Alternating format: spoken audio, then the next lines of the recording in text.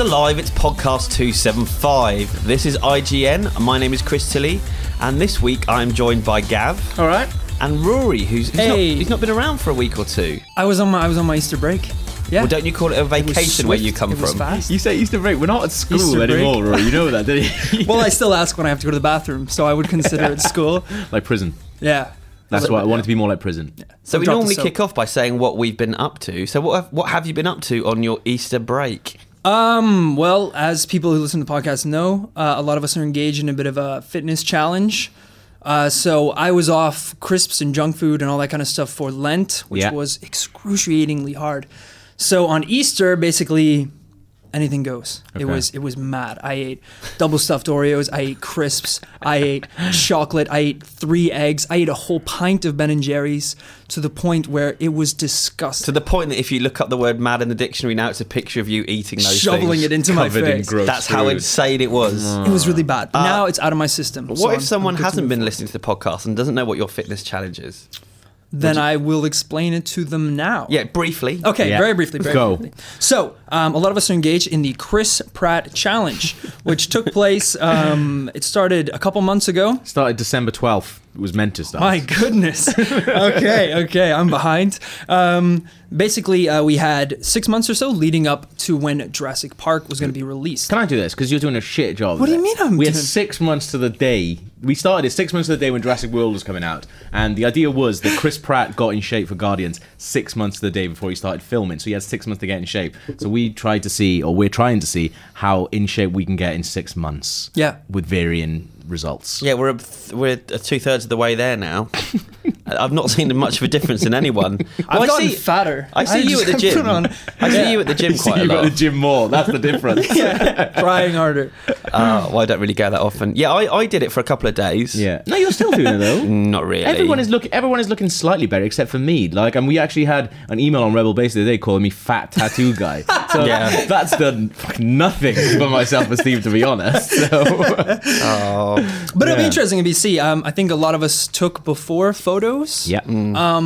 I did So do that. I mean, that's like an incentive to stick with it, right? Because when you take that before photo, you know you're shit, going to yeah. have to post an after one. Did you Yeah. push your belly out in the before I photo? Yeah. thought about it. I thought about pushing it out, oiling myself up with the turkey baster, making myself look as No, you wanna do repulsive that, as but you wanna do possible. that- no, but that's afterwards. that's afterwards, Right, okay. yeah, I'll yeah. get I didn't Get use the the grease, oil so I've still got it. afterwards. I thought about that, but then, of course, people are going to see the before photo as well. So I didn't want to be...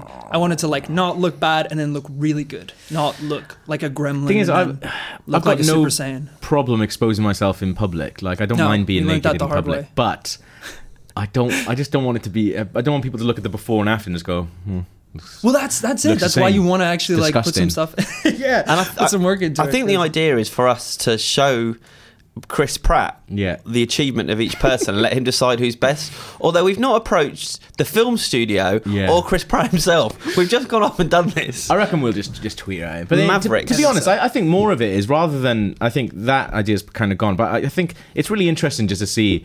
Okay, left to your own devices as a normal, regular guy. How in shape can you get in 6 months when you have to put up with work and shit Yeah, totally. like that? Because I guess he had to get in shape because he was a big guy before he started getting in shape for Guardians. But you've got a professional sort of trainer and stuff like that. And Plus, it's part of your job. It's, yeah, it's exactly. tied It's into it. literally your job to get in training. shape. Otherwise, you lose your job. Yeah. Whereas we won't. Won't we? Unless we become too fat that we can't get into the I am on my studio way. to do I am videos. on my way. If we have to roll us in here, that might not be I good. don't want that to happen. Have you been up to anything, Gav, apart from hitting the gym and doing some weights and eating healthy? Me and Rich actually did go to the gym together. Like, Do you go in the morning as well? No, we went in the Okay. night. We went in on Thursday evening, the Thursday before Bank Holiday Friday, which is technically day a to Friday go. night. But instead of going to the pub, Rich and I decided to go to the gym because we had these Virgin Active passes. So we went to the really plush one in Mayfair where all the rich people go. No way. It was really good actually, and we did an hour on weights.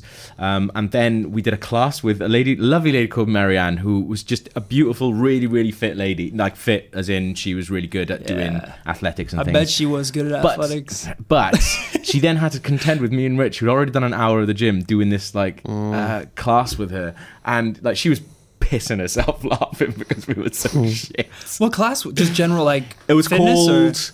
Amped, not Amped. That's a shit game. It was called. I don't know what it was Is called. it one but of it's these basically ones like Street Fitness? It was or kind like of, yeah. It was Gangster like weights or it was like something. lose. You burn 500 calories in 30 minutes by doing this circuit. But I thought it was going to be like a full class, but me and Rich were the only ones who turned up for it. Oh my so gosh. she really sort of hit us hard. Well, that's cool. You got the VIP treatment. If It you was were in good. an upmarket gym late at night, did you see John Travolta there? No.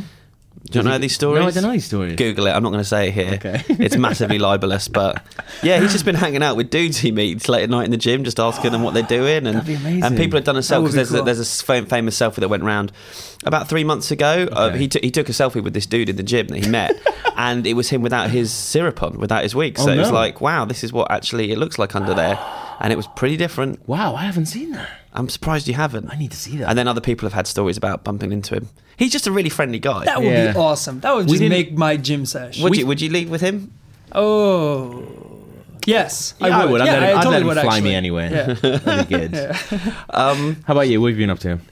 I did go to a very lovely event actually. That was on Friday night, but it ran all last week, called Letters Live. Ah, right, amazing. Which I didn't really know much about, but I got an email about, and it started in like a pub function room pretty much 2 years ago, with Benedict Cumberbatch and a bunch of his mates reading famous letters from the past, because it started to become kind of a literary industry. They're publishing books of great letters, or kind of lost letters, or letters that they think people would be interested in. It's Letters of Note, isn't it? That's the website Yeah. that run it. Yeah. So like I've known about them for a while from their Twitter, because they just published these amazing letters now and again. And you like, I think a couple of the famous ones. I think there's a really famous Michael Caine one. There's a really famous Spike. Not Jones, not Lee. What's the other Spike? Milligan. There's a really famous Spike Milligan one. And I think the BBC one as well, the reject letter for Fawlty Towers. Yeah. Like, the first time I saw that was on Letters. Yeah, he's got that framed in his office, I Yeah. believe. John Cleese does. Yeah, and it was great. So you don't know what's going to be read out the night you go, or Okay. what actors are going to be there. I think Ian McKellen did it the night before. Wow. I was there. So I was there. It was the main people behind it are Benedict Cumberbatch and Louise Brealey, Right. who plays the young lab technician who's in love with Sherlock. Okay. In Sherlock. Yeah. And so they did a very touching performance over the course of the evening, of a series of letters between a soldier in World War II and his sweetheart back home. Amazing. And that's That would be actually a really book. cool. There's a book of those letters. Yeah. And that was really lovely and quite tense, because you just think, oh, is this guy going to die? end badly. But they didn't actually say, but then I read the programme, and they grew up to be old people. Like, they stayed together. Oh, that's cool. cute. Yeah, that was nice. They were there. Olivia Colman Oh, wow. was there. What who did she was read? great. They each came out and did one at a she time. She was Cries at quite everything. awkward. She did the funniest one of the night, though. It was a letter from 3 teenage girls to President Eisenhower just after Elvis Presley had been drafted into the army, begging him not to shave off Elvis's sideburns. And it was really funny. Where do they is find funny, these yeah. letters? That's crazy. Some of them you think, well, this was obviously, they would have kept all of Churchill's letters or whatever, Yeah. or if you got a letter from Churchill, you would have kept it. Exactly. Others, Probably. stuff that was unearthed and stuff Yeah. that's only been found recently. Cumberbatch did one from Robert Crumb. Okay. He also performed the letter that Michael Powell wrote to Martin Scorsese after he read the script for Wise Guy, which Right. became Goodfellas, telling him what he thought of it and what was good and what was bad. That's pretty cool. Because he was Scorsese's favourite director. Yeah. It was really good fun, and Tom Odell was there, and he came out and sang 3 songs over the course of the night about letter writing and letters. So That's cool. yeah, it was really interesting. I recommend people, you can go to Yeah. that website, as you said, Letters of Note. I'm going to buy the books. Good gifts for It the is a good folks. gift, It's a yeah, good yeah. coffee table book. Yeah. You Yeah. can just pick it up and Or read toilet through it. book. Or toilet. Read a I was letter. thinking a bit more of upper class. Quite a but big yeah. book to fit in your toilet, depending on how big your toilet is. And it was in the Freemasons Hall, which I've never been to, which is in Holborn, which is owned by the Freemasons, and Yeah. it's kind of weird. Like, Is that the there's one all- that's in a hotel? And they unearthed? I don't think so. Oh, okay, it's right, it's yeah. kind of a grand, like a guild hall, Yeah. just on the street there. But yeah, like weird signs and Yeah. logos all around, Yeah. and like all weird, different religions.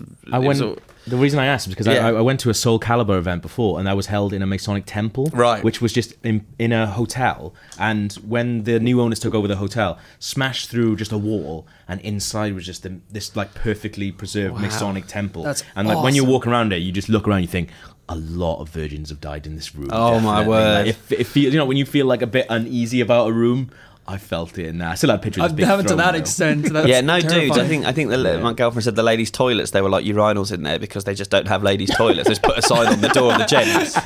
Oh, wow. Yeah, no, it's quite an experience though. I thoroughly recommend it. There's No, kind of sounds a charm to letters that is lost nowadays, isn't there? You can't really do emails live. It made you It doesn't walk, really you like walk- it doesn't have that same kind of like romantic. you feel walked to away it. wanting to write a letter. Yeah, that's what Yeah. I would It really have like made you- a wax seal, you know, those kind of like old style ones. That would be cool. I wish Yeah. I had a stamp, one of those wax stamp things. Yeah. I don't know what I would do with it. I would probably start sending a lot of letters. Oh, so I think Just be like pub at lunch. I think and people should stamp write it to and pass it Rory out. to Yeah. start Please. with, care of IGN IGN, office. I'm yeah. lonely. That's That'd be the really good, underlining point here. Equally, if anyone out there is a Freemason, me, Gav, and Rory are up for joining. So interesting. just give us a Yeah, shout. yeah. We can join the Brotherhood. Yeah, let's do it. A friend of mine was going to Send me a letter. got an invitation to join because he runs a pub in Nottingham. But he's I don't think he's gay, and I don't think they have very nice Right. feelings about homosexuals. That might. I don't know if I'm sway wrong. their Wow. votes. If you're a Mason, please write in and don't kill me. Heavily Clarify. libelous cast has Yeah. now become. Excellent. Rory, what's been making you happy this week?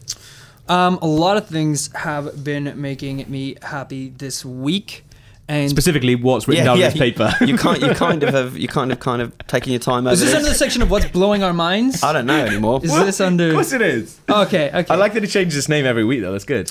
Well, this is really intense, guys. Okay, so You've written down so many notes. I have done. This is a whole thing. Okay, so they basically have put out some teasers for the brand new Call of Duty game. Right. So I was doing some research about this, and it just spiraled out of control. It was Okay. crazy.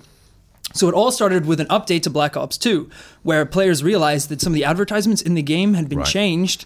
So some of the posters and things like that for Okay. in-game products had been changed to include a little Snapchat logo, Right. which, of course, if you scan with your phone, would mean that you subscribe to like a Call of Duty Snapchat. Yeah, lots of brands account. are using it to engage with people. Young Like, people. yeah. I missed it Dude, because you're like 21. I hate Snapchat. I hate Snapchat. And I am 23, sir. Coming 24. So the first video is basically just 10-second videos of really weird, they're kind of like hallucinogenic, trippy videos. This one was like of a forest. And there's a guy just saying, you know, listen to my voice and all this stuff. And of course, everyone's dissecting it, looking for any possible clues. Yeah. So, for example, the first one people saw was like the shadows of the trees. They kind of make a silhouette of 3 in Roman numerals. So everyone's like, Right. well, that's it. It's going to be Black Ops 3.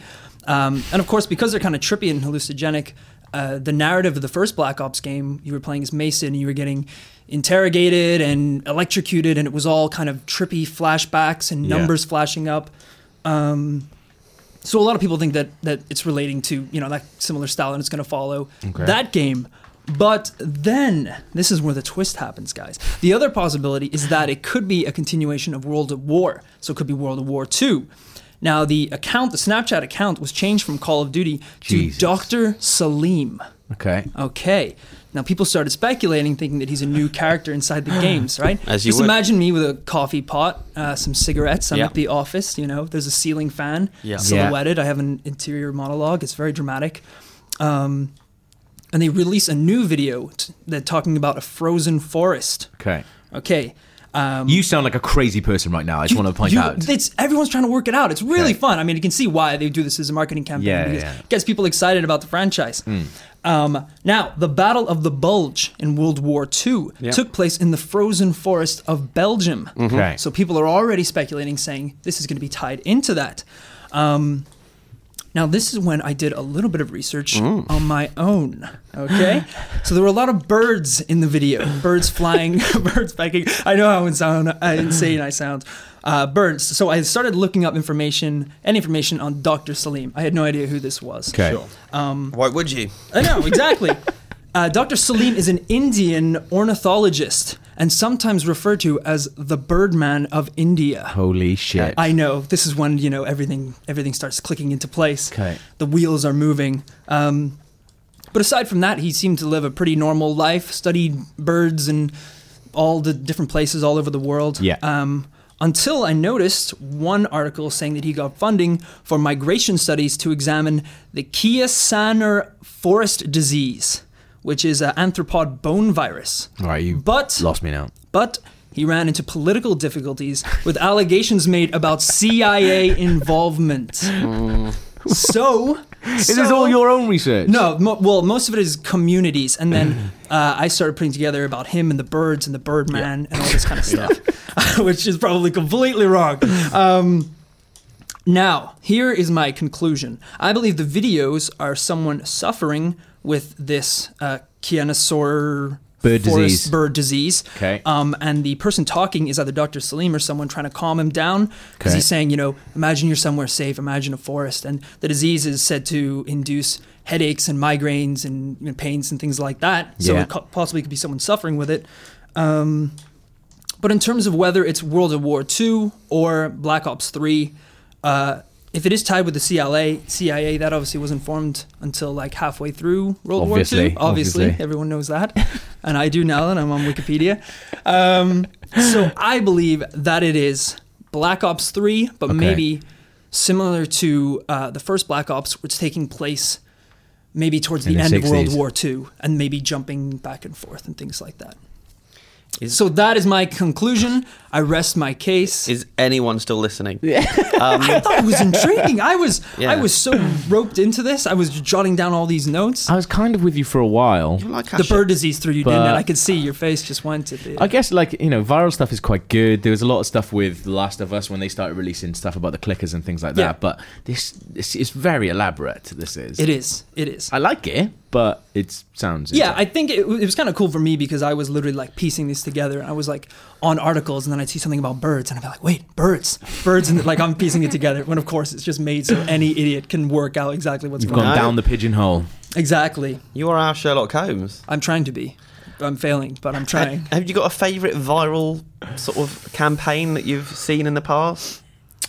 That's a really good question. I liked all the stuff they did for Cloverfield. Yeah, I thought that was really interesting. But I've got a really weird thing with it. Like, I don't know, like small glimpses of giant creatures really freak me out. It's way more terrifying than the actual... You better not look in my pants then. I don't know, Godzilla and giant creatures like that, like I'm generally afraid of. So the Cloverfield stuff, they're out there. They're awful. They're out there. So the Cloverfield stuff really did freak me out. I think the Dark Knight stuff was pretty good. The I Believe in Harvey Dent stuff, that was really, really good.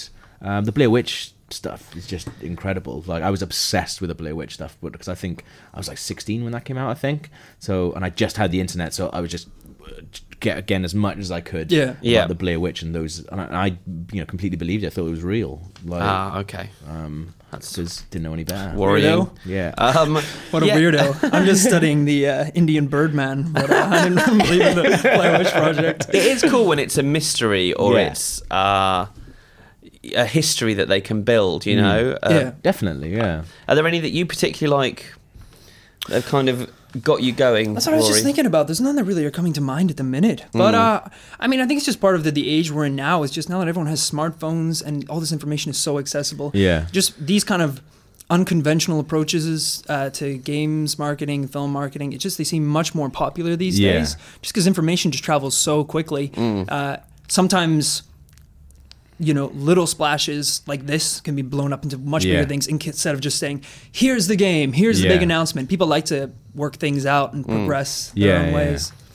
That's why one of the films I'm most excited for this year is Tomorrowland. Okay. I mean, it's the new Brad Bird film, it's Disney, there's something to do with the theme parks, and it's time travel maybe, sci-fi, but it's been quite mysterious, and the trailers have been very much teasers rather than trailers. I guess the most recent trailer showed you a lot more, didn't it, when you saw Hugh Laurie? But I like that. I like that there can be an element of mystery in a blockbuster that I really don't know what I'm letting myself in for. And that, they've tried it with Cloverfield and Super 8 and with, mixed results, but it's hard in this day and age to release something that people don't know everything about. Exactly, and I have to say, like with Cloverfield, because I was so terrified of just seeing these tiny little glimpses of the monster behind the building, when you actually see the whole thing, I was just really disappointed. Yeah, I actually had the same reaction, because when they're going away in the helicopter, isn't it, at the end, and you can see the whole thing, and you're like, oh, I guess, what did I expect? It's just a big monster. But it was kind of disappointing because ultimately, whatever is in your imagination is going to be way more terrifying than what they can create. Yeah. I don't know if that's saying something very strange for my imagination. Oh, one thing actually I've just thought about that was really, really good was the David TED Talk. Oh no, not the David TED Talk. The Guy Pearce TED Talk that came out for Prometheus, where he's given like a talk as if he is actually Wayne Utani. What's his name? Who's he playing? I've forgotten the guy's name.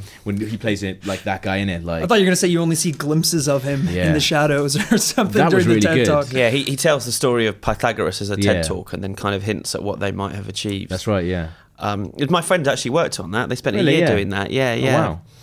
And for ages he was telling me he was doing something that I'd be interested in for the first time, but he couldn't tell me what it was. And then they were going to launch it at Comic-Con, and then he didn't go. It took me ages. And some people tell you that, and I don't always believe them. Yeah. That it's going to be something I'm interested in. But then when it finally was that, I was like, wow. Yeah. And I saw him the other day actually, and said that I thought it was better than the film. That's good. His viral was just more. I just thought it was cleverer. That's the thing, like, than the whole movie. When I saw this Call of Duty thing, like, I think that's a really interesting way of using technology and things like that. But then I've heard like. I can't remember. I think I was in a pub and I was listening to marketing guys talk, and they were talking about Jurassic World. They were obviously pitching for some Jurassic World thing. Yeah. And I heard one of them say to the other guy, "I've got a really good idea for what we'll do is when the trailer comes up, we'll use the vibrate function on people's phones, so it'll vibrate like when the dinosaur hits the floor, their phones will vibrate every time they're on this site." And I was thinking, no, it's not. I want to turn around and be like, cool? I would never go back to that website again if that happened. Like absolute maniacs doing some of these marketing campaigns. I think that would be cool. Why do you like that? I think that would be awesome. It's so intrusive. I don't need that. Well, okay. I think there's a difference between intrusive and kind of gimmicky. Yeah. I think maybe intrusive. Yeah, but this is both intrusive and gimmicky. I don't know. I think that would be cool. I like those kind of out of the box ideas. Okay. Not to the point where U2 have an album on my phone and I don't know how it got there. I think that is intrusive. I don't like that. If Bono went round everyone's house in the night and put it on their phones, he's like Father Christmas. Father Christmas, down the chimney. Woke up, they just hear him struggling to get the USB in. Like, I can't get this in. He put on the outfit he wore for the Fly video and just flew from house to house. Other cool stuff has been happening. Well, I'll jump in because there's something I meant to mention about trying to keep secrets on the internet. And it's been quite interesting this week in that they announced in December that Christoph Waltz was playing Franz Oppenheiser. Oppenheiser? Oberhauser. I knew the name was there. In Spectre. And then everyone said, no, he's not. He's playing Blofeld. Yeah. And so that's kind of been it. And the trailer dropped and we did the Rewind Theatre and we were like, yeah, he's playing Blofeld. This week, GQ released an interview in which they asked him, are you playing Blofeld? Christoph Waltz said, that is absolutely untrue, but in a more sort of Germany accent. Yeah. That rumour started on the internet, and the internet is a pest. Ooh. The name of my character is Franz Oberhauser. So, effectively, that's him putting it to bed. But do you believe him? Because I don't believe him at all. I really do, you know. Do you? I think I do as well. I just think they've, in that teaser, they set up that he's playing Oberhauser. Oberhauser has like a bit, has a basis in the books. He's an actual character that they haven't created. Why then would they add him in as this Blofeld character? Unless he is going to take over the kind of stuff that Blofeld did, but never be called Blofeld. He's going to be called Oberhauser. So maybe it's like a mishmash of everything together. I kind of believe him. Like, why would they go to such strength? Because it just failed for Star Trek, and like failed really publicly as well, where people just hated the fact that Benedict Cumberbatch was saying that he wasn't for ages playing Khan, and then in the film it's like Khan, and it's not a reveal because everyone goes, yeah, all right. I thought that's exactly what we thought. But surely they wouldn't do that again. I mean, are people thinking that if they thinking that he is going to play Blofeld, thank you, that it's going to be like an origin story? Is that it? That he is playing who he says he's playing, but it's going to lead to him being... I think so. I think that's what I would speculate it is, that he becomes Blofeld for whatever reason, or Blofeld's the code name that he has in the movie, or his character has, or he is Blofeld but no one uses the name, but then maybe he isn't Blofeld. Like I'm trying to think if he's playing with semantics here, like maybe we have to. Okay. Well, this is what he said. He said I'm definitely playing like blah blah Franz blah. I'm Oberhauser. not Yeah, playing. Hans Oberhauser. I'm not. He said the playing name of my Blofeld. character is Franz Exactly, Oberhauser. Yeah. seems like a very oddly But specific it's way just to like word it. It's kind of the way he Blofeld talks, is the head of Spectre. Yeah. They've just got the rights back to Spectre, the company that make the movies. They've just got the rights back to Blofeld. Yeah. I just can't believe they wouldn't do it. Yeah. But I'd almost prefer if you're right and that they Yeah. don't, because as you say, it didn't feel right with Star Trek. It didn't No. really work. Yeah. And it's just, I'm writing a feature at the moment which will have a similar theme to this conversation, but it's you know, is Hollywood right to be doing this? Obviously they did it with Marion Cotillard Yeah. in The Dark Knight Rises, where she was playing Miranda Tate, was it? That's right, yeah. And it was Talia al Ghul. That's right. And she said no, and they asked her point blank. And Yeah. she gave a similar answer. She said, Yeah. no, I'm not playing a character from the comics. Yeah. The character I play has never appeared in the comics. Yeah. That's just a lie to the press. Yeah. This could be a lie to the press. And is it good that the studios are applying pressure to actors to literally lie in every interview they're I doing? feel I like- guess so, but then I guess with Marion Cotillard, the thing that struck me so oddly about that is when you watch Dark Knight Rises, her character, if she is in Talia al Ghul, is like just such a big waste getting Marion Cotillard, like Oscar-winning Marion Cotillard in. Like, Yeah, why yeah. would you do that for such a part? She's barely in it, but then when the reveal happens, it's a big thing, and I think that I don't have such a problem with her lying because of that, because I think she shut down the Talia al Ghul rumors, and I kind of forgot about that until right to the end where it's revealed, and I was back on board then. Whereas with Benedict Cumberbatch, he's in it throughout. I think also one of the worst ones in Dark Knight Rises is just the horrible bit at the end where Joseph Gordon-Levitt goes to pick up his like the thing that Batman has left him, and he goes, "Oh, it might be under my other name, Hans Zero ID." And he's like, "You should use another name. It's really nice." Robin. And everyone's like looking at the camera, like winking. Hey, Robin, it's Robin. And like that, I don't know. For me, that felt a lot more forced. I don't know. It's difficult. I can see the problem that we've created ourselves by working for a site like this, for reading them. You know, Yeah. we want news all the time. We want to know everything about a film before it comes out. Yeah. Yeah. And therefore, the studios have got to go to greater and greater lengths to keep surprises and secrets. So Yeah. I can see how tough it is. If you do want to surprise audiences with something, Yeah. or approach a character that has been on screen before in a different way, they wanted to try and do something different with Khan. They wanted to, if this is Blofeld, they're trying to do it in a different way to Yeah. how he's appeared before. But because we can't get enough of it, we just we spoil it for ourselves almost. I think that's a good point as well. And maybe at some point, the site will kind of evolve a little bit, because I think people are starting to get sick of just knowing every single thing that comes out. And Well, I mean, there's some people, like, even with Star Wars, who are refusing to, find any updates about the story Yeah. or anything like that, because and I can respect that if they want to go and be totally surprised and not Yeah. know You might anything feel about that the people are like stories. that, but they're not clicking any less on the stories Yeah. when you run them. But I mean, hopefully, because we need jobs. and I don't want to go into spoiler territory. I was thinking, I'm thinking about examples to talk about in the article. Like Yeah. Seven was a great example. No Yeah. one knew that Kevin Spacey was in Seven. They kept his name out of the credits, and that Yeah. was a great reveal. And that was like 2/3 of the way through the film. Yeah. There was another great one when I was a kid, Robin Hood, Prince of Thieves. No one knew that Sean Connery was the king that would appear at the end. It was just a cameo, okay, yeah. Yeah. but it felt, the whole audience went, Yeah. the king's back, and it's Sean Yeah. Connery, the most Sean king-like Conn. bloke you can imagine. Yeah, And we talked about it the other day, like Dusk Till Dawn. Like the first time I ever saw Dusk Till Dawn, I thought it was a Quentin Tarantino road movie. And when the reveal happens and vampires start kicking shit out of everyone, Yeah. I had no idea what was going on. I watched it like late at night. Now the DVD has vampires on the front, Yeah. and bats on the front. So like, there's no way that you can go into that movie not knowing it's a vampire movie. Yeah, It's I know. odd. So can you or can't you keep a secret? Like, I don't really want to talk about it, but there was a film that came out at Christmas that had a really good Okay, surprise, yeah.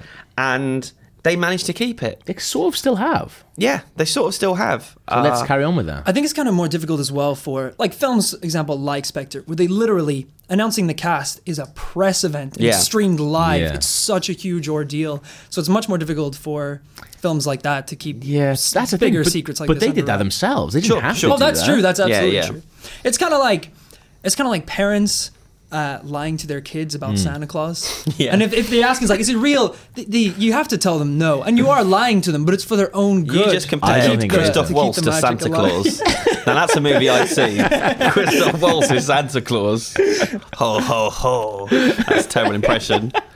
Well, it's Coming going down to the be chimney with Bono. it's going to be interesting anyway. We'll see how this one rumbles on, but I Yeah. guess Yeah. we'll find out come October, November time. Yeah, excellent. Gavin.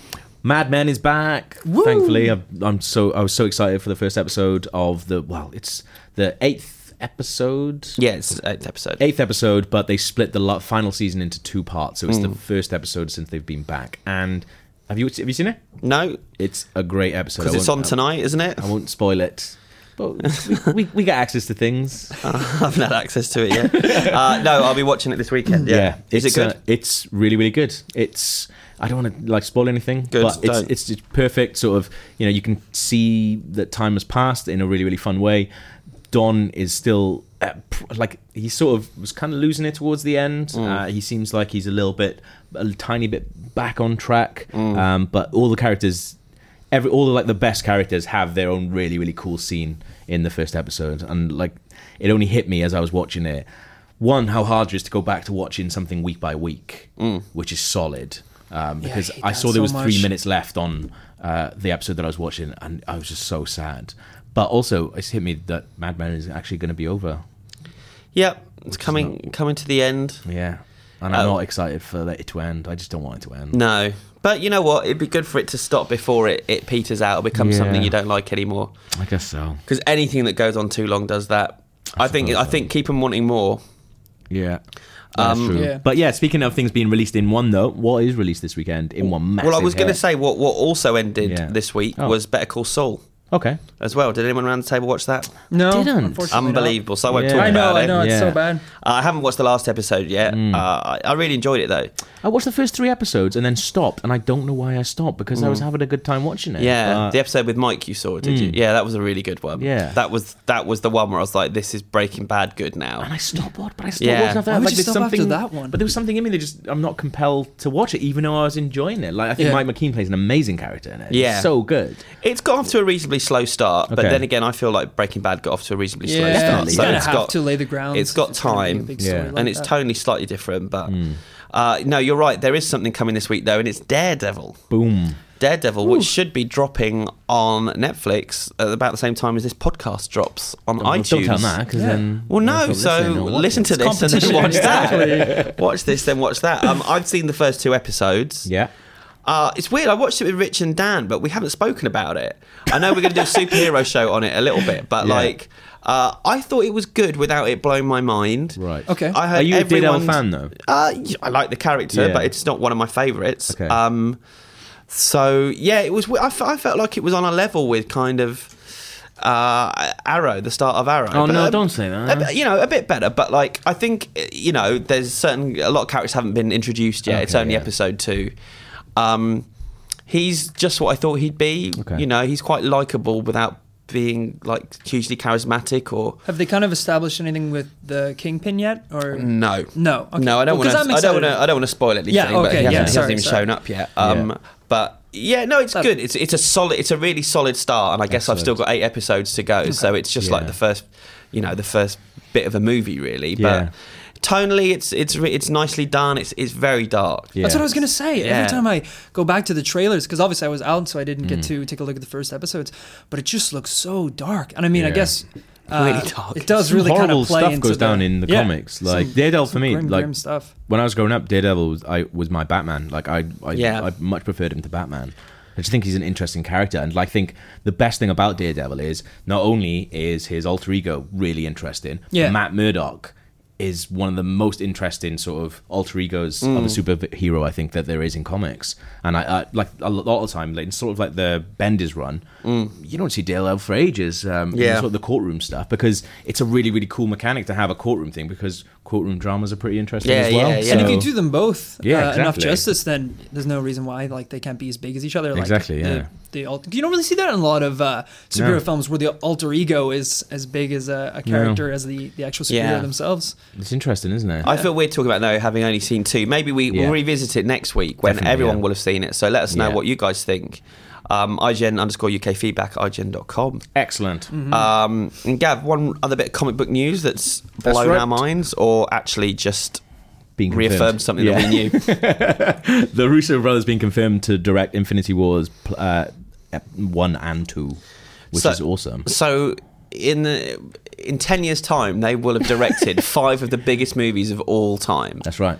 like 5 $200 $300 million movies in a row, 2 Mad. TV directors. Yeah. It's awesome. I mean, that's really really good. cool. I don't want to be trusted with that amount of responsibility. That is terrifying. I'm glad that they're going. If they're directing Civil War, Captain America: Civil War, I'm glad that it's them then going on to do Infinity War, because it almost seems like that's a continuation of that sort of storyline. So it seems logical for them to carry that. Keep on. it consistent. Mm-hmm. Yeah. I listened to a really long interview with them the other day from a while back now. Okay. But it was when Captain America came out, and it was very interesting them talking about how long the pitch process was for them to prove to Marvel that they could do it. And then once they had it, how it was like a year with Marvel developing the Captain America story with them to make sure it worked. Wow. And he said it was the toughest thing we've ever done, but brilliant, because by the time it got to shooting the film, we knew everything we were doing. There wasn't a question in our minds. Yeah. And that's just brilliant. Like, it's like a training, like an assault course that Marvel put you through. Yeah, that's and good. I guess there's an element of, it's our way, or you're off, like what happened with Edgar Wright on Ant-Man. Yeah. But the Russos just obviously have, like, whatever they're doing is what Marvel wants to do, and so... Well, they had to work with Dan Harmon, and I can't imagine that was very easy. So I'm sure they were probably prepared for that quite well. That's why I always find it strange when a big film like one of these superhero films flops. Because there's so much work that goes in, and it's such a timely process where you feel like everything, films don't move forward unless the script is 100%, happy with they it. do. Films move into production before the script's finished. Maybe it's just the way they're working. Ryan with Reynolds was talking about this with, like, Green I was Lantern. going to say Green Lantern, yeah. I well, mean, they didn't even get the script, right? I thought it was something like they moving forward with the I mean, film, if you they look at hadn't read most of the script. bad superhero movies, you'll find that the script wasn't finished or it changed while they were making it. Yeah. That you're what are the like the original Daredevil? Yeah. Superman 4, I only talk about that because that was on. I was reading about that this week. You're always talking about Superman 4. It's because it's your Birdman of India. Sam You need to let it go, Yeah. Chris. Sam Ashurst did a list of Superman movies, and he it was almost like in defense of Superman 4. He was kind of saying it wasn't that bad. Okay. Like, it's one of the great purely Superman movies because of the message, and it was like, it's still awful. So contrary, Sam. He put Man of Steel above Superman the movie. Yeah, he loves Man of Steel. Yeah, big Like, fan. properly. Big fan of that one. Yeah. But the thing is, what I was thinking about the Russo brothers, though. Yeah. So I first became aware of them on Community because they directed some amazing Community episodes, like the Dungeons and Dragons one, the paintball ones, a couple of them. I love the paintball ones. But if they're doing Civil War and they're going on to do Infinity War, like, there was such a huge thing around Donald Glover being Spider-Man. Like, they wanted Donald Glover to play Spider-Man. And they put Abed from Community in Winter Soldier. Yeah. He has a little cameo in it. Yeah.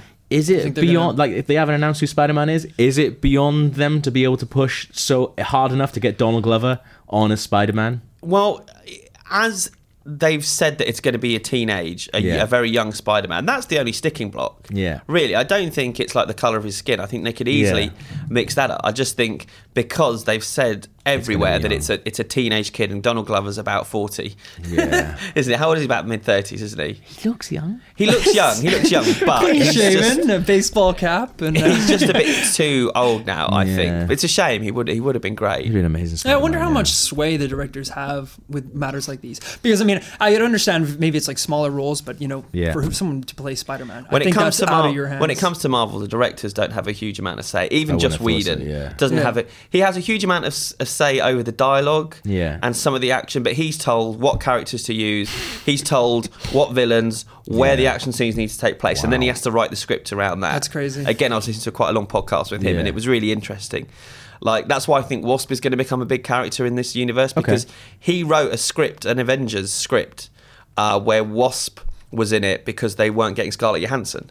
Right. So they needed this female character to do this and that, and that was written, and then they got Scarlett and just rewrite it. Like, he's just being told what to do. That's crazy. But he's someone that he worked in TV for 20 years, so he can roll with the punches and just do this stuff. And some directors just work better with a confined amount of space. People do, yeah. It's the opposite of the auteur theory, really. Yeah. This is not.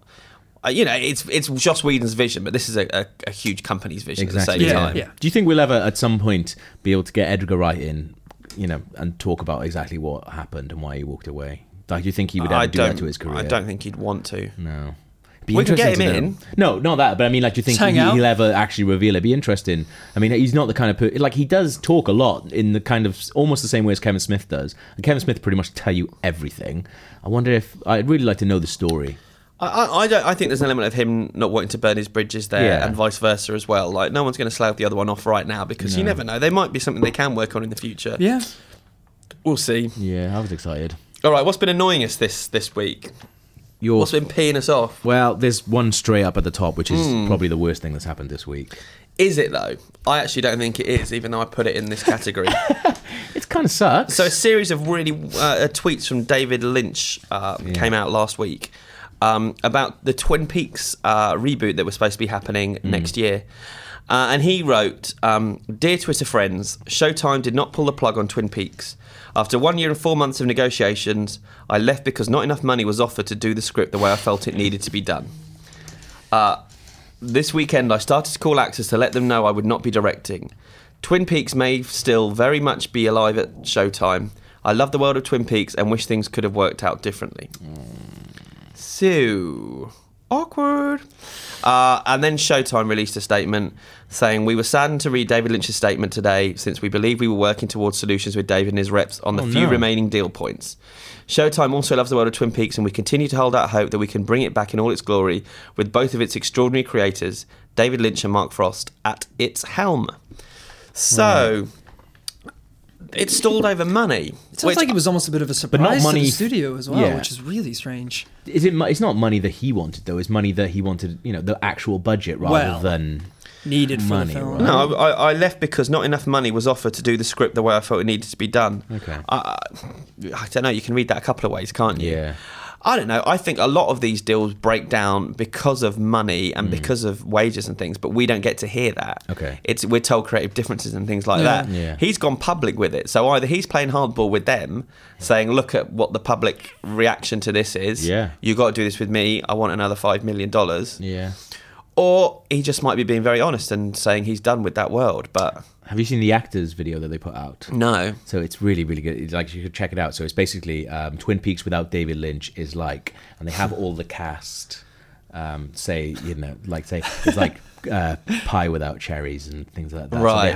So they have all the cast wow. film their own little sections going. Twin Peaks without David Lynch is like, and everyone does their own. Oh, really good wow. thing. And it's really good because you get to see all the cast. Like, I haven't seen some of them for a while, and it's also That's kind of an adorable idea. they're filmed in a variety of sort of quality and ways and things like that. But it's an interesting video. So that makes you sound like they're on his side. So yeah, definitely. but at the same time, a lot of them haven't had a huge amount of success since that show ended. So this is kind of getting some of them back on track. Exactly. So this is a cash cow that they're potentially kind of kissing goodbye to. But I don't think it would never go ahead without him, I guess. How many episodes did he direct? Like, is it 6 or 9 or it's something like that? It's not very many, but he was the executive producer, so he saw, he oversaw everything. But Yeah. can you do it without him? Would it, the backlash on it would just be terrible, Yeah. I think. I think you'd get a lot of people boycotting it. Yeah. I really do. I wouldn't watch it. No. To be honest, I didn't like the idea of it anyway. Yeah. I just didn't want it back. And I love the show, but I feel like it was very much of its time, of its place. It changed TV. And I don't think you need to go back 25 years later when everyone's older and try and recapture that, because there was a magic to it. Yeah. And a weirdness. And I can feel myself sitting there thinking they're trying too hard now to kind of... That's the thing. I think regain. some of the stuff that, like, when you rewatch it now, and I've rewatched it really recently, it's good, but it's quirky in a way that is interesting. But it's not an easy watch. Like, a lot of people talk about Twin Peaks in this sort of like this really odd sort of, but still funny, almost like Tim Burton-ish way. It's not like that at all. It's not easy to watch, that show. And I think if it came out now. Yeah, it was just unique at the time. Yeah, as well. exactly. And, there's been pretenders to it, and there's been stuff that like it, and there's stuff that's maybe done it better. True Detective or something. But I've never gone back to watch it either. I just don't. I just want it to remain what it was, which was amazing, mind blowing at the time. And Twin Peaks: Fire and Morton is one of the scariest films I've ever seen, even though it seemed to get terrible reviews across the board. But it's just there. It's of a play. And I was a certain age as well.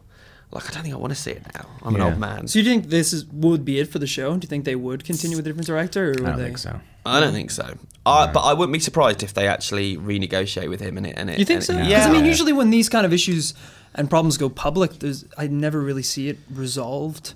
Is there a famous one that has That's what been I was trying to resolved think. publicly? Yeah, like You can think of? after a big public feud. Yeah, Yeah. I just can't think of one right now. I can. There are some where people have just gone balls Sorted out stuff and got out what they then. wanted. Yeah. Well, there we are. What have you got, Sad. Gav? Anything that's been annoying you? Not so much annoying, but it doesn't fit into the good one. It doesn't fit into the good category. So it's more like grey. The Star Wars, the first Star Wars 6 films are being released digitally for the very first time. Yeah. Yeah. Which is awesome, but they're the 2004 DVD releases, so they're the sort of tinkered with ones, which has pissed a lot of people off. Yeah. Because a lot of people just want to see the original one because they haven't been able to see them anywhere for ages legally. I think you can obviously torrent them and stuff like that, Sure. but they're still not properly remastered or anything like that. So I think a lot of people are a little bit annoyed that they don't have that choice to be able to watch a fully like HD remastered version of the original trilogy. But that's what that Star Wars as it exists now. That's what it is. And like me and Dan did a Rebel Base this week, which you can check out, which is about our favorite, the best changes that George Lucas made to the films. And like I think a lot of people don't realize as well that he went back and changed. It wasn't just the original trilogy he was tinkering with. Like when Phantom Menace, Clone Wars, Attack of the Clones, and Revenge of the Sith all went to DVD, he made changes to all of them because for budget reasons he couldn't do. Yeah. I think the famous ones they took Yoda, who was a puppet in Phantom Menace, and made him the CGI one, which is what he'd intended to do all along, but just ran out of time for whatever reason. Yeah. So there are some good changes to them, I think, and like you can watch on Rebel Base, like the ones that we really, really think. Like one of them that I think is perfect example is they change Emperor Palpatine in Empire Strikes Back, because at that point Ian McDiarmid hadn't signed on. But then he signed on for Return of the Jedi. So you see him as the Emperor in Return of the Jedi. But then in Empire Strikes Back, the Emperor that you see is it's actually Rick Baker's wife with chimpanzee eyes sort of superimposed on her face and a different guy's voice as well. Which I wish they kept. Sounds amazing. Mrs. Baker. Put on the chimp eyes. Exactly. So there are a couple of changes. So that's the thing. It's a cool bit of news, but it's also not the most amazing news that people have every time wanted. I hear people bring up about the the changes that they made, it always seems to be people talking about the negative ones, and highlighting all the negative changes. You really like the kind of really unnecessary things that were thrown in there for the sake of being capable of adding them in now. But I never really see people highlight just the I mean, if you go back and watch even some like the original lightsaber battles and things like that, some of the effects just look, I mean, because you're used to some of the new films where it just looks fantastic and you really take it for granted. And then when you go back and watch the originals, I mean, there are some definitely some good changes to the films. But they're allowed to look like that. They were made in 1977. That's true. And I part know of the it lacks charm. consistency across the 6 films, or however many there's going to be now, but so be it. Like it's of a time and a place, that it's what we were reared on, and that's how I saw it. It's just as everyone agrees, I think you just want the choice. Yes. He can have his versions, and a new generation can have that version, and maybe people that grew up on the originals can have their version. Yeah. But we're not being given that at the moment. But there are some new extras as well, aren't there? There's some new documentaries and things. We've got a clip on the site about the Millennium Falcon, which is quite interesting. Yeah, I saw that. So, yeah. It's good. Yeah, well, it's about time. Yeah. And I believe there is something else. Another TV show is returning, is it not, Gav? It is, yeah. And we've talked about this for the last 2 weeks on the podcast, so I had to stick it in again. But it has been almost 100% confirmed. It has been confirmed. It has, okay. Arrested Development Executive producers is coming back for more episodes. So kind of, like you and Twin Peaks, even though it's not on that kind of level, like I love the first 3 series and kind of wish they just left it there. Yeah. But I'm a little bit different because I'm the same. Absolutely love the first seasons.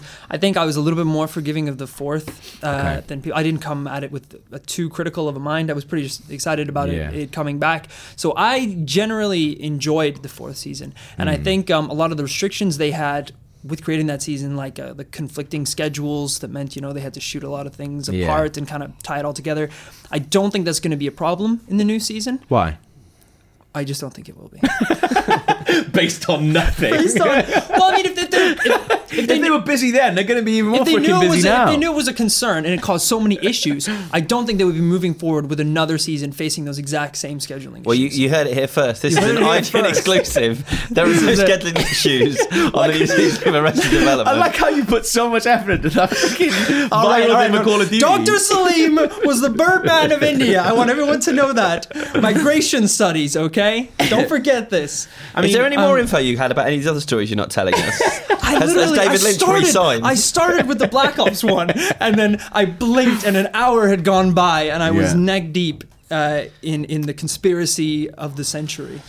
Well, I'm still working on getting a prominent Arrested Development cast member in here for the podcast. So you wish we stopped putting it in the podcast? Next slagging them month. off? No, I'm just saying we'll get the skinny from this person and hope they don't listen to previous episodes like this one. I bet they won't have any scheduling problems, so they could probably Maybe that's why you can't get him in. Should we do some feedback? Let's do it. I'm going to start off. Okay. So last week we talked about age ratings with games, whether parents should be responsible for what kids watch, how responsible teachers should be. It's a very complicated issue, and we got some really great feedback. Okay. I'll kick off with a piece of feedback from Travis Bowditch, who says, when deciding what games your kids can play, it's a lot more complicated than you think. There are things that scare us as grown-ups because we understand what they mean, and many things that don't scare us because we know when it's fantasy, but can terrify a child. Personally, I think the most responsible thing to do is play the game with your children. Letting them play anything without helping an adult to help filter and provide context to new information is when kids learn the wrong things. I saw a lot of films not intended for children, but always with my parents to explain and assure me what I was seeing was or wasn't real, or what it might mean to me. Travis is an avid gamer, and he's actually given a bunch of examples of games that he's played with his kids and how you might not think it would be weird or upsetting, but actually it's more complicated than you think. Right. I'm not going to read them all out, but I'll read out the names of the games. Tell me if you want how it went with him and his kid. Well, how old's his kid? I think 7-year-old boy. Okay, so... Or a 5-year-old girl as well. Okay. How about if you read the name of the game, and then we'll say if we would allow our hypothetical child to play it. Okay. Okay. I'll start with a tough one here. Try explaining alcoholism and child abuse to a 7-year-old boy. Just don't. Why have you exposed him to that in the first place? Papa and Yo, that is. Have you heard? Papa and Yo? I shouldn't have started with that one. What is this? In fairness, maybe that's not an adult game. Maybe that's a child game, and he's drinking and falling over and stuff like that. That happens. You've got to explain that. That happens in Dumbo. Game. Dumbo gets drunk. You have to explain what getting pissed is to your kid. So sorry, I shouted then, but I'm not. What about this game? Horrific aliens, ghost and zombie-like creatures, fast and brutal. My son loved it. It's basically Mighty Morphin Power Rangers power costumes. No fear at all. Yes. That's a big game. That's a big game. Do you know what it is? No, I don't think so. Street Fighter? Halo? Destiny. Oh, I was kind of close. Yeah, I mean, the violence in Destiny isn't, I wouldn't say graphic, but there's a lot of shooting people, there's a lot of killing. But it's all kind of the fantasy, Aliens alienized, and stuff like that. exactly. All right, how about this one? Fairly brutal fighter game. It's like a cartoon for them. They're not bothered at all. Street Fighter. Street Fighter? Injustice, Gods Among Us. I was going to say Mortal Kombat. Injustice, that's fair enough. Side scroller. That's got loads of, but then I guess that is super violent. But it's cartoony, like it wasn't cartoony. Didn't bother me. I mean, it's all superheroes as well. And it's not quite like Mortal Kombat, where it's like literally ripping people apart and horrible kind of stuff. What about this one? Daughter hid every time the dragon characters were on the screen. Skyrim? I have no idea. Journey, okay. I never played Journey. Journey is an odd one because there's some weird stuff going on in Journey, like existential, odd sort of feelings and things like that. Plus, you're playing with other people as well. You're playing. You can play multiplayer online. You can't speak to them, so that's good. But I don't know if I'd let my kid play Journey because I just don't think they would get anything out of it. This one, fine on creative, lots of fighting with each other. The pressure during survival mode took some getting used to. Minecraft, indeed. Obviously, Minecraft is a big one for kids, isn't it? Yeah. And I think we've got more on that. But it's really interesting. There's some good stuff here, Trav. It's just really interesting how different games can affect children in different ways. That he obviously knows his kids, and he knows, he's sitting down with them and, playing explaining this stuff. Yeah. But then, that's fair enough. But then what we're talking about is how to police this stuff and how to regulate it. And by that, they're talking about, what if his kid goes in now and starts talking about Destiny with someone, with a little child who can't deal with it, and his parents not there. This is what this entire thing about schools getting involved has happened with. Mm-hmm. And I think we got more emails on that front. Rory. Yeah, I've got another one here. I've got 3 written. Rory, come on. Here it is. I'm writing in about last week's topic of kids playing over games that they aren't supposedly old enough for. My son is 10 years old, and I'm comfortable with him playing a game like Call of Duty and Assassin's Creed, both of which he has a good collection of. I do draw the line with certain games, though. Recently, Gears of War has been revealed as Game of the Month with gold, and I feel like something like this is a step too far. I'm comfortable that he wouldn't start running around pretending to be Marcus Phoenix, screaming Razor Hail at his friends, but I feel like this game contains too much gore and is a bit too dark for him. Similarly, I wouldn't let him play GTA, as I believe it's massively inappropriate. As a gamer myself, I've normally played these games first so I can get a gauge of what's included. I do understand certain parents, members of the public who don't play games themselves, getting upset at the thought of a 10-year-old playing a game like COD, but I know he understands that it's just a video game. But then he completely goes against what he's saying. He's saying that he'll let him play Call of Duty because he knows it's just a video game, but then he won't let him play Gears. But what about the Call of Duty level from Modern Warfare 3, where you have to gun down a bunch of civilians as a terrorist? How do you explain to a child who's 10 years old that that's just a video game? I don't agree with that. Well, I don't know, because he didn't specify which of the Call of Duty titles that he was playing. Yeah. Because a lot of the more recent ones, I mean, there is violence involved, but a lot of the people who are playing the Call of Duty games are playing it for the online multiplayer. That's right, and the competitive side of it, which, there's nothing wrong. There's no gore, if any gore at all, in that it's basically just competitive shooting. Yeah. I mean, the worst things you're going to get with games like that is the online community, which can be way worse than which is why these games have these age ratings. Exactly. Yeah. I just think, obviously, parents know their kids. That's absolutely fine, but that's not the issue here at all. It's not just about your kids. And this is an interesting one. This is from Cameron Hill, who's a teacher. It says, I really have to engage in what you guys were talking about ratings in episode 274. I'm a grade 5 teacher at a small rural primary school of about 210 students. I've been there for 7 years and I've seen a complete generation changing kids when it comes to games and movies. It really struck a nerve as I and my colleagues are so frustrated with the parenting of this generation of kids. I would say out of 22 students, more than half have played GTA 5 and regularly play Call of Duty Online. What has struck me, though, is the behaviour of these kids in this generation are more violent and less focused. And then they go on to say, this is all about poor parenting. And, they're basically, teachers are becoming parents now because kids who are being allowed to play Call of Duty are going to come in, having played Call of Duty, talking with their friends about it. Those kids are going to go away, one, knowing what's in Call of Duty, but then putting pressure on their parents as well. Yeah. I think I had an argument with my sister because she let my niece watch Made in Chelsea, and the only way is Essex, and she's 11 years old.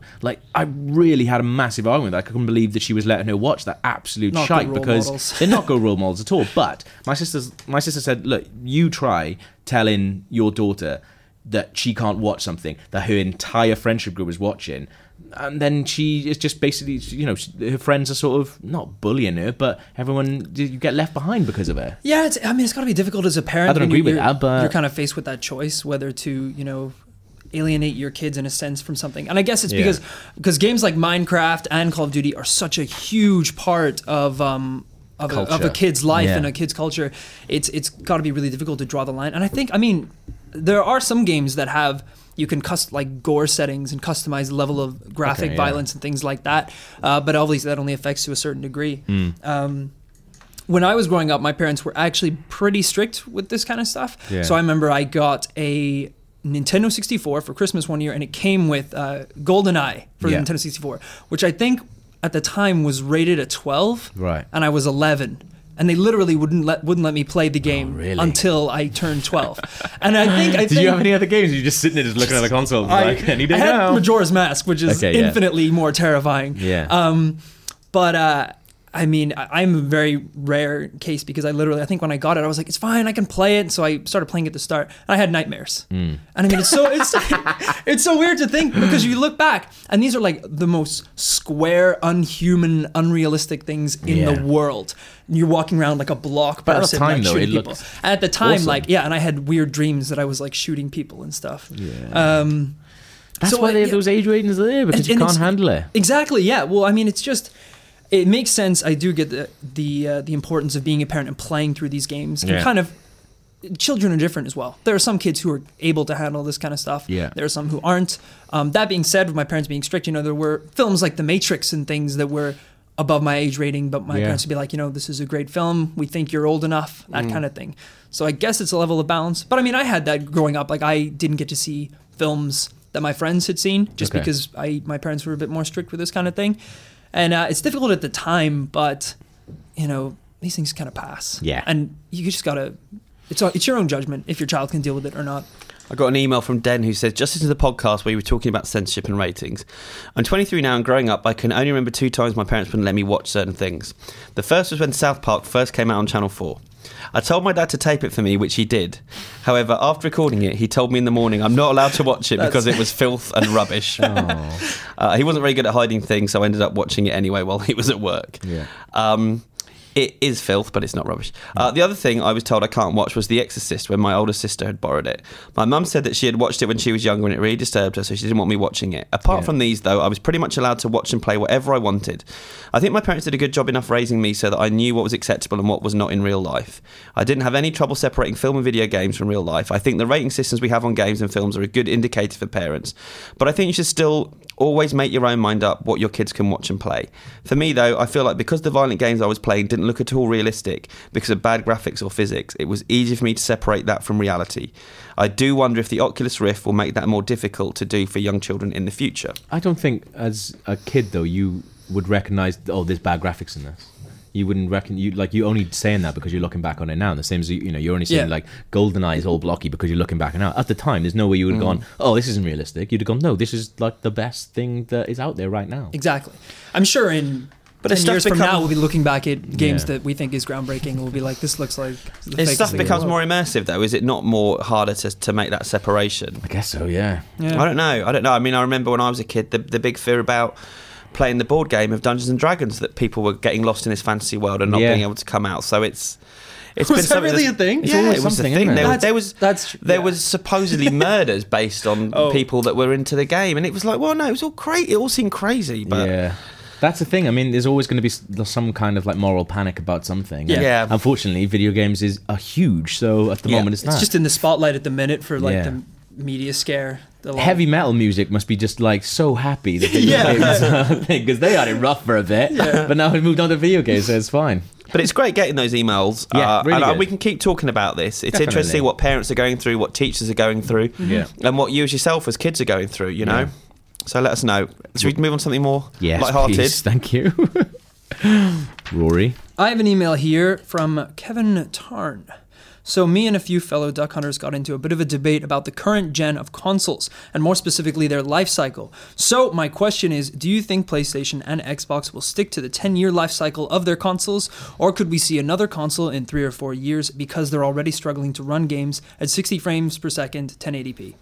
Well, I don't think they are struggling to do that. I think developers are just struggling to make games that are using the console to its full capacity. I mean, if you look at like GTA 5, that came out right at the end of the 360 and PS3's life, but they're still able to run it. I think it's so early doors for these consoles yet, and developers don't know how to use them to their full capacity yet. So I don't think so. I mean, I have no opinion about the 10-year thing. Yeah, but I think it's still too early on in the game to. I mean, the consoles.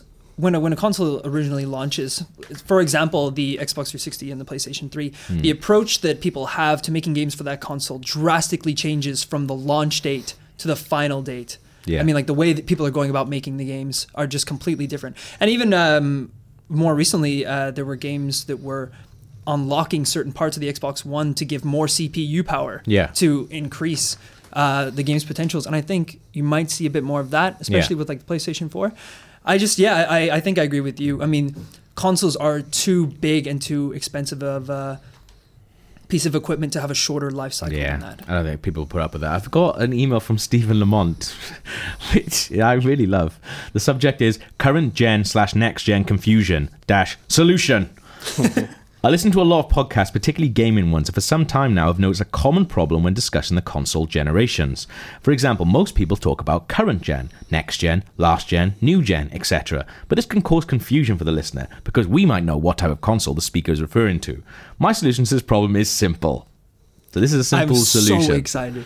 Why don't we refer to them by their number? Xbox 360, PS3 and Wii were 7th generation, and Xbox One, PS4 and Wii U are 8th generation. 7th gen, 8th gen. Simple. In the years to come, it also makes sense when talking about truly next gen, because we could say 9th generation, and it makes sense to everyon. Does it, Stephen? No, absolutely nailed it. I'm on board with Stephen here. I Absolutely nailed it. Who do we need to speak to make this happen? I'll get on a blower with everyone now. Yeah. And I have an email to finish off from a friend of the podcast, Carl Barrett, who says, "Hey guys and Duck Hunt. A few weeks ago you mentioned binge watching shows, and whenever I binge watch a show I tend to forget what happens a lot more than if I just watch one episode a week. Yeah. When I came to watch season 3 of House of Cards, I'd forgotten a lot of season 2 which I'd binge watched. This is probably because there was not a week between episodes and therefore no time to think about the individual episodes and what might happen in the next. Yeah. This is why I will still be taking my time with Daredevil, and why watching Better Call Saul once a week was a refreshing experience. Am I alone in this, or do you have the same problem?" I sort of am, but I'm sort of not. I kind of do agree on the House of Cards things, definitely, because that did happen to me. I watched all in one, and then by the time season 2 came along, I was I hadn't done a refresh and had a look, and I'd only ever watched it once. Yeah. But it absolutely killed me seeing that there was only 3 minutes left of Mad Men, and knowing that I had to wait an entire week to be able to see another one. Like, absolutely killed me. So I don't really get with the side of like memory, like I don't want to binge it because I'll forget what happened, but I don't really mind this kind of weekly format, because I kind of like, with Game of Thrones for example, I kind of like being in the hype and being with the community and watching an episode. Then you have the whole week to like talk about it and get excited for the next one, and it makes it a bit more of an ordeal. I think if someone gave me the opportunity to watch all of Game of Thrones, the new season, straight in a row, I wouldn't want to do it. I'd want to stick with the... That is a rash claim. I watched the first 3 series of Game of Thrones. By the time I came to it, there was 3 full series to watch, so I watched it all like that. I was the same. I had to binge just to catch up with people. But watching the 4th one and having to wait week to week, you're right, it was hard, but at the same time, I did generally enjoy sort of... like one of my favorite websites is Vulture, and I think they do their TV stuff amazingly. Like after I watched Mad Men, I went on Vulture, and there was just so many amazing articles about different tiny bits that people had noticed. And last year, they started getting this, like, just all over the internet. There was these really weird sort of rumors and conspiracy theories about Mad Men, and I don't think you would get that in the same way if people didn't have this sort of week to pontificate over tiny bits of an episode. It may be like a cliffhanger, but then if you have it being stringed to you, you just breeze right through it. You don't have that time to look up ludicrous theories about Indian bird doctors. Exactly. You need that time. And I like that week for it to percolate in my mind as well. Yeah. And it's partly because we've been programmed that way from watching TV all my life when it was once a week. This is all brand new, this binge watching. Or it's pretty new, I guess. Box Set started it off, but I still like having time to think about it, especially when it's something like Mad Men, where there's a lot going on under the surface, and it's more like kind of a, I don't know, an atmosphere and a tone to it that kind of, you're in that world, and more than 1 or 2 in a row, and I just feel like I'm not getting as much out of it as when I'm fresh to it each time. I've never watched Mad Men in a block either, so I think maybe that's why I'm pining to watch it like that. But even though I'm really not, because I've always watched it like pretty much from the beginning, so I've always had to watch it week by week. Yeah. Whereas I don't know, but there are sometimes when something ends. When an episode ends and you're just like, oh man, I could watch another couple of episodes of that. Yeah. I think it's just that feeling. Something like 24 felt very Moorish. Because of the way it was designed to end on a cliffhanger each week. So those kind of shows, I think it works a bit better for. Yeah. But I agree with you. I liked Better Call Saul. I liked waiting a week between each of those. Yeah. Why do you think they released it like that? Because it was airing on the TV each week in the States. Right, it's not a Netflix show in the States. It's on a right, TV channel. So it's only Netflix in the UK? Yeah. Yeah. That's interesting. So it's the same sort of deal that they had with the last season of Breaking Bad then, because we had that like every week as well. Yeah. I didn't know that. That's interesting. Interesting. So what is out this week? I hear games-wise we've got something to do with bread. Yeah, I Am Bread is out, which sounds ridiculous. It's actually quite good. Yeah, I like the look of it. Yeah, it's Bossa Studios, who like North London or East London, and they did a game called Surgeon Simulator. Love Surgeon which, Simulator. Like, yeah, it's just like an internet favorite, So much basically, fun. where you pretend to be a surgeon. And this is a kind of similar. They're really good at sort of like physics-based stuff. Yeah. And with this, you control every corner of a piece of bread, and your mission, as you know, most bread, like their main mission in life, is to become toast. So you have to make yourself Better toast. yourself. Evolve in a exactly. sense. You have to make yourself toast by any means necessary. So but you control 4 corners. It's so hard to do, and like the more like you start off in a kitchen, and the more stuff you pick up, like there's ants in the kitchen. If a plate breaks and you get a bit of plate stuck to you, you can drop on the floor, and every time something like this happens, your edibility goes down, and of course you want to finish with the most possible edibility by getting to the toaster, like making your way across the kitchen to the toaster. And if you fail by dropping on the floor for too long, or your edibility goes down, then you're dead. I was about to say you're toast, but you're not toast. You're not. You're the opposite. That's the point of it. You're not toast. I'm imagining You're like brown bread. Yeah, brown bread. Excellent. I'm imagining sort of like a Toy Story scenario where the Yeah. mum will walk in and you have to just freeze. It sort of Just does like have that lock kind of up. thing, because there is like a storyline going along. It's not a really in-depth one, but there is a storyline about this guy basically who is convinced that there's this sentient bread trying to wreck his life. He keeps coming home and his house is a fucking mess, and he's like, "No, it was the bread. It was the bread." And he's That's really suffering funny. because of it. Yeah. Like Bossa Studios are amazing like that. They don't take themselves seriously, but they create these games which are just ridiculous to play, like really really good fun. They're good at they look good at looking like a really really good. Taking one mechanic and just running with it. Yeah, and I think that's really good about it. Richard just glared at me from the gallery. I think we've been going a bit too long. Have we? He's not got a happy face on. You can't censor us, Rich. Free spirits. All right, is that it for games? Well, Titan Souls is out on Tuesday. Yeah. And that's another really, really good game. It's basically it's called Titan Souls, so, it's kind of Titans, as in there's a lot of bosses, souls, because you die a lot, and it's kind of like the Dark Souls and Demon Souls games. Yeah. You're a hero. It kind of looks like 8-bit, like Zelda, 16-bit, kind of like that. It looks Cool. really, really cool. It's got like a nice chiptune soundtrack, which you're going to love as well. Yes, and I will. your task is to defeat all these bosses, but you only have 1 heart of life, so 1 hit and you're dead, and you only have 1 arrow. That's the only weapon you've got. So you shoot an arrow. You beat anyone. So, and because you shoot an arrow, you have to go. If it misses, you have to go back. Oh, and pick, right, You have to go okay, back and okay. pick it up.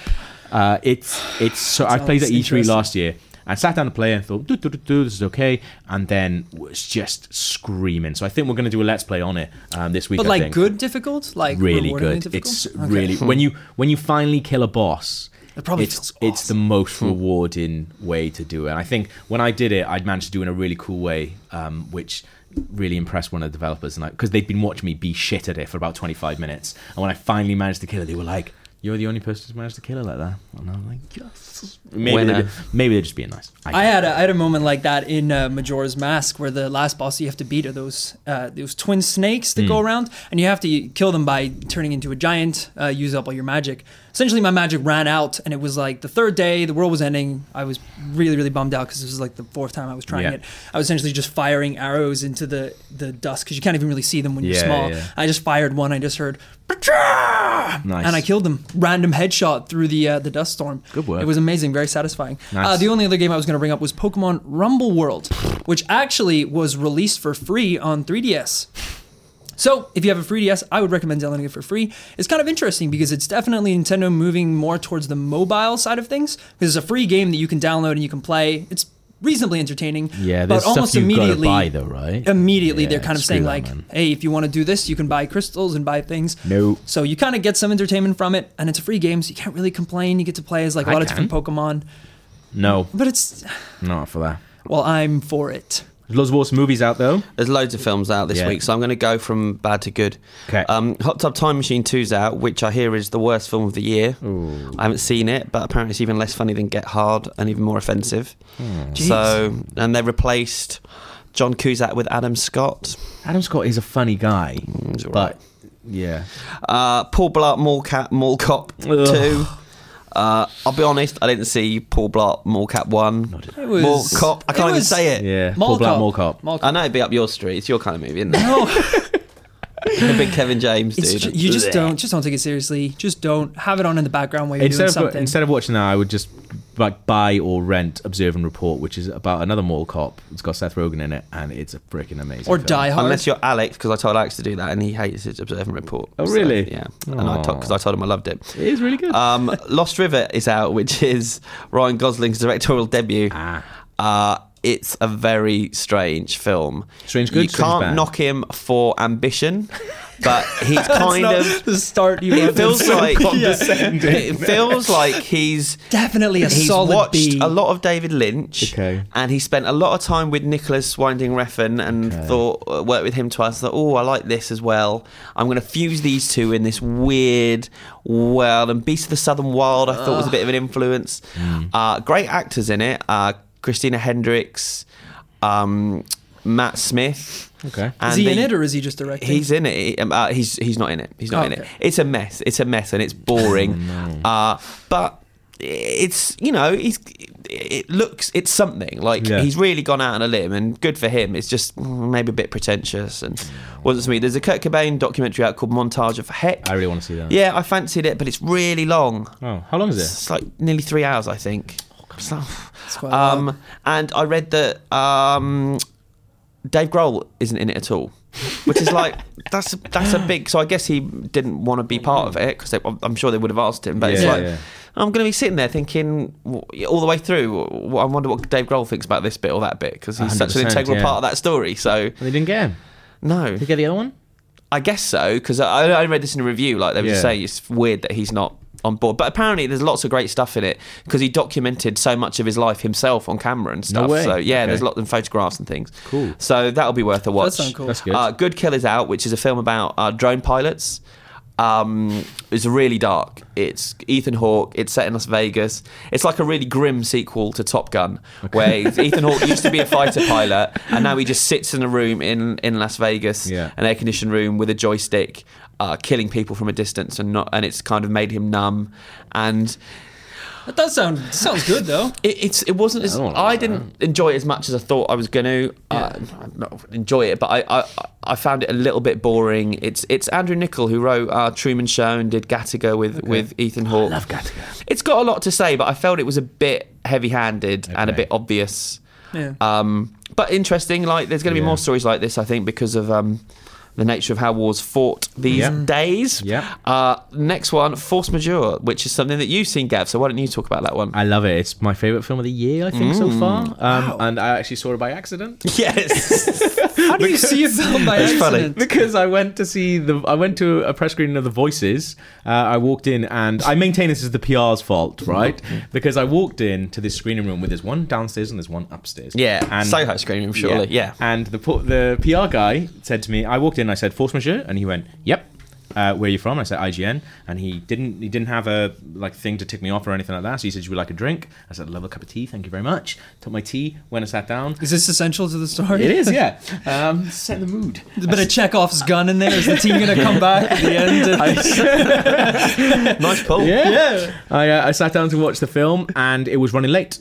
So I could hear the film downstairs had already started for about 10, 15 minutes, something like that. Then the credits came up for Force Majeure. It came on, and The Voices is not like Force Majeure at all, from what I understand. Well, it's in the English language. Yeah. Force Majeure isn't. It's Norwegian, is it? Or Swedish? I don't know. You're the one talking about it. It's it. a Nordic language. It's one of the Nordic languages. Okay. And it came on, and Subtitled, I hope? yeah, it was. Okay. It wasn't just you was sitting subtitled. listening to. But it came on, and there was like this before the credits come up. There's like a little scene, and I thought, well, maybe maybe it might turn into The Voices. I couldn't quite see who was in the helmet. It's not Ryan Reynolds who's in the ski helmet. No.